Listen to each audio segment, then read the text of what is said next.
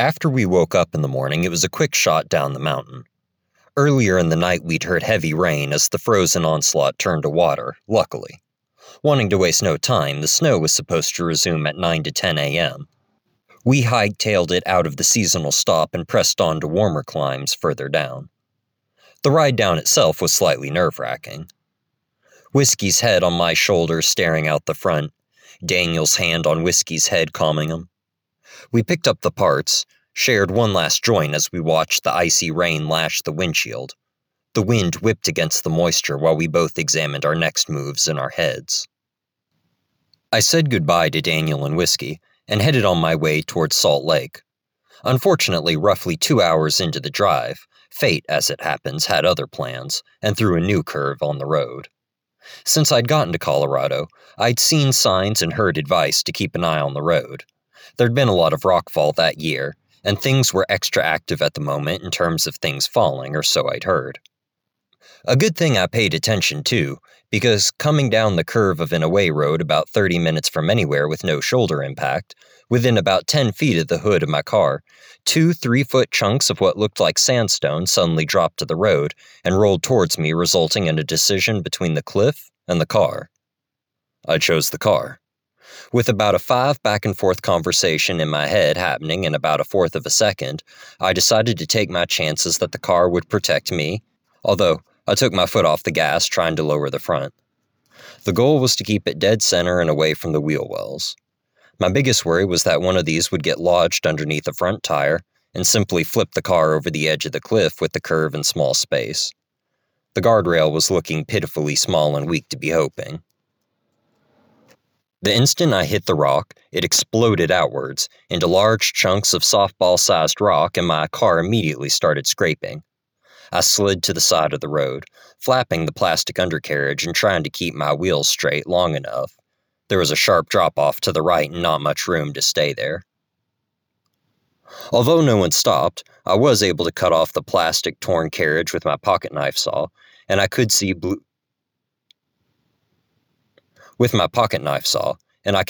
fluid dripping onto the ground. I prayed. Maybe it was just the one. The part, ironically, I took Daniel to get was a radiator, and he'd explained to me what was going on with his car to keep him distracted from his situation. And I didn't mind learning something while I drove. From there, I could see the problem was going to be the radiator, at the very least. I slid into town and immediately found the nearest auto shop with a check on the phone about how to get there. I slid my Civic into the parking lot at 2 p.m., and they closed at 5. It was not looking good. Saved was I, however, by the grace of these mechanics. Mountain Auto Repair and Mechanics. This is not a paid post at all, by the way. I'm just super grateful for the help. If you're ever near, I think it's called Heber City, Utah, and need anything auto, hit them up. If I'm near there again, I will drive out of my way to get an oil change or whatever I need.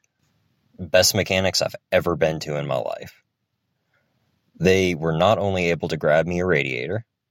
I fully expected at least to be stuck that night, but they stayed open almost 2 hours to put in. And as I sat there in the 30 minutes before they tossed me the keys, this guy's phone rang, the mechanic, as he put the papers together.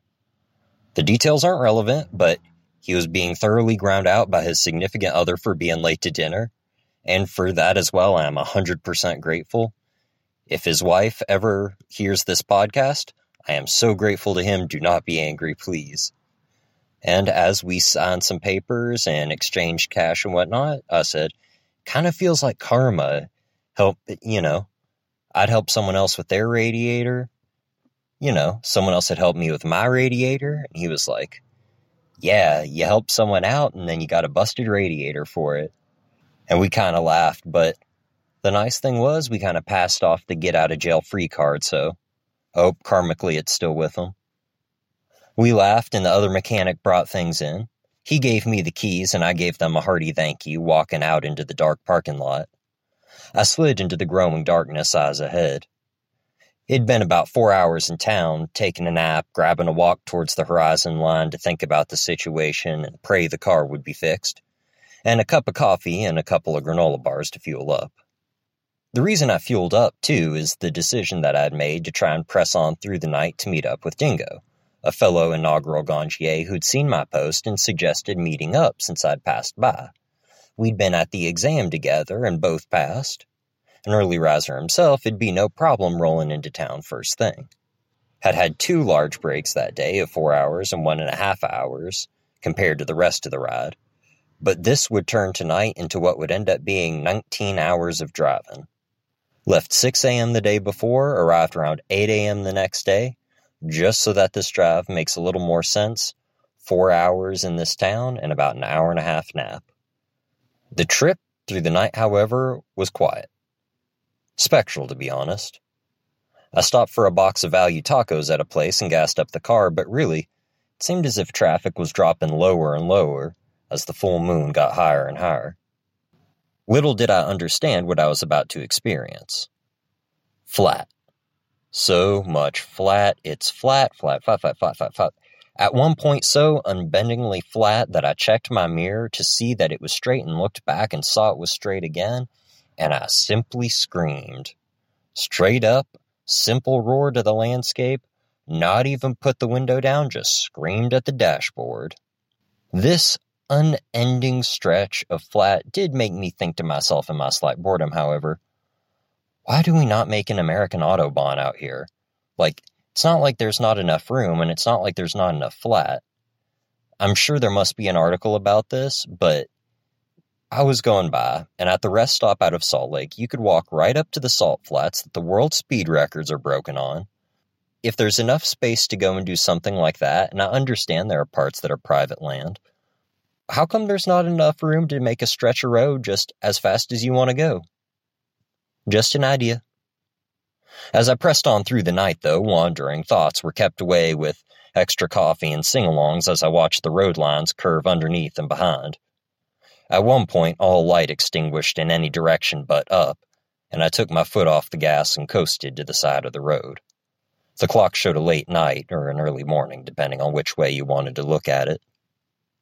The keys rattled on the chain and swung back and forth as I got out, and the gravelly dust coughed underfoot. The moon, hidden behind some cloud, kept silent. Just the dullest silver glow cast over the horizon line. We aren't taught to understand our solitude, but staring out at the desert landscape, the smoke lifted upwards from my hands, and I watched the silent earth in comfort. I got back on the road after a while, a total of 2 passing cars passing me between the arms of the mountain in about 30 minutes. I closed the door, jangled the keys, and felt the road resume against the gas pedals under my feet, my toes so in tune with the car it may as well have been an extension of my foot. As I pulled into the rest stop, I simply replied to Dingo with an update about where I was, set my alarm for 6 a.m., leaned my head against the window, and slept. The circular lights of my phone pushed against my eyes as I opened my lids and unstuck my forehead from the glass. An hour-and-a-half break for sleep and 2 hours left? We would make it. I slid through the California forest towards Grass Valley. Yes, actually. And floated through the pre-dawn morning mountain light. I came to a stop beside Dingo's car, who would be my breakfast savior. We went inside, and he gave me a terrific green juice, and I felt my legs vibrate slightly as we checked out. I felt life surge back into me as I pulled down the green mixture of juice, veg, and all of the things that a long road trip in the car does not provide. Vitamins, minerals, green, and a hint of lemon. Probably the biggest challenge to a dirtbag: greens. Most of the time, it's just a whole box of it devoured in 2 settings or an afternoon. But as Dingo and I passed the joint on his porch, the vitamins and vegetables flooded my system and returned me to human, my body soaking in the much-needed substances in every way. We talked shop and cut up, but after a few hours, I felt the thrill of arrival and hanging with Dingo wear off and my eyes drooped. My responses slowed. Generously, Dingo let me close my eyes in the back while he watched the baseball game on TV, and I put myself down on the carpeted cloud. I napped in exhaustion, making up for lost time with 2 to 3 hours feeling like 5 or 6. I opened my eyes, multitudes more functional, and watched some of the baseball game with Dingo, Braves and Dodgers, as well as smoked another joint. At that point, the afternoon had arrived and it was time for me to hit the road.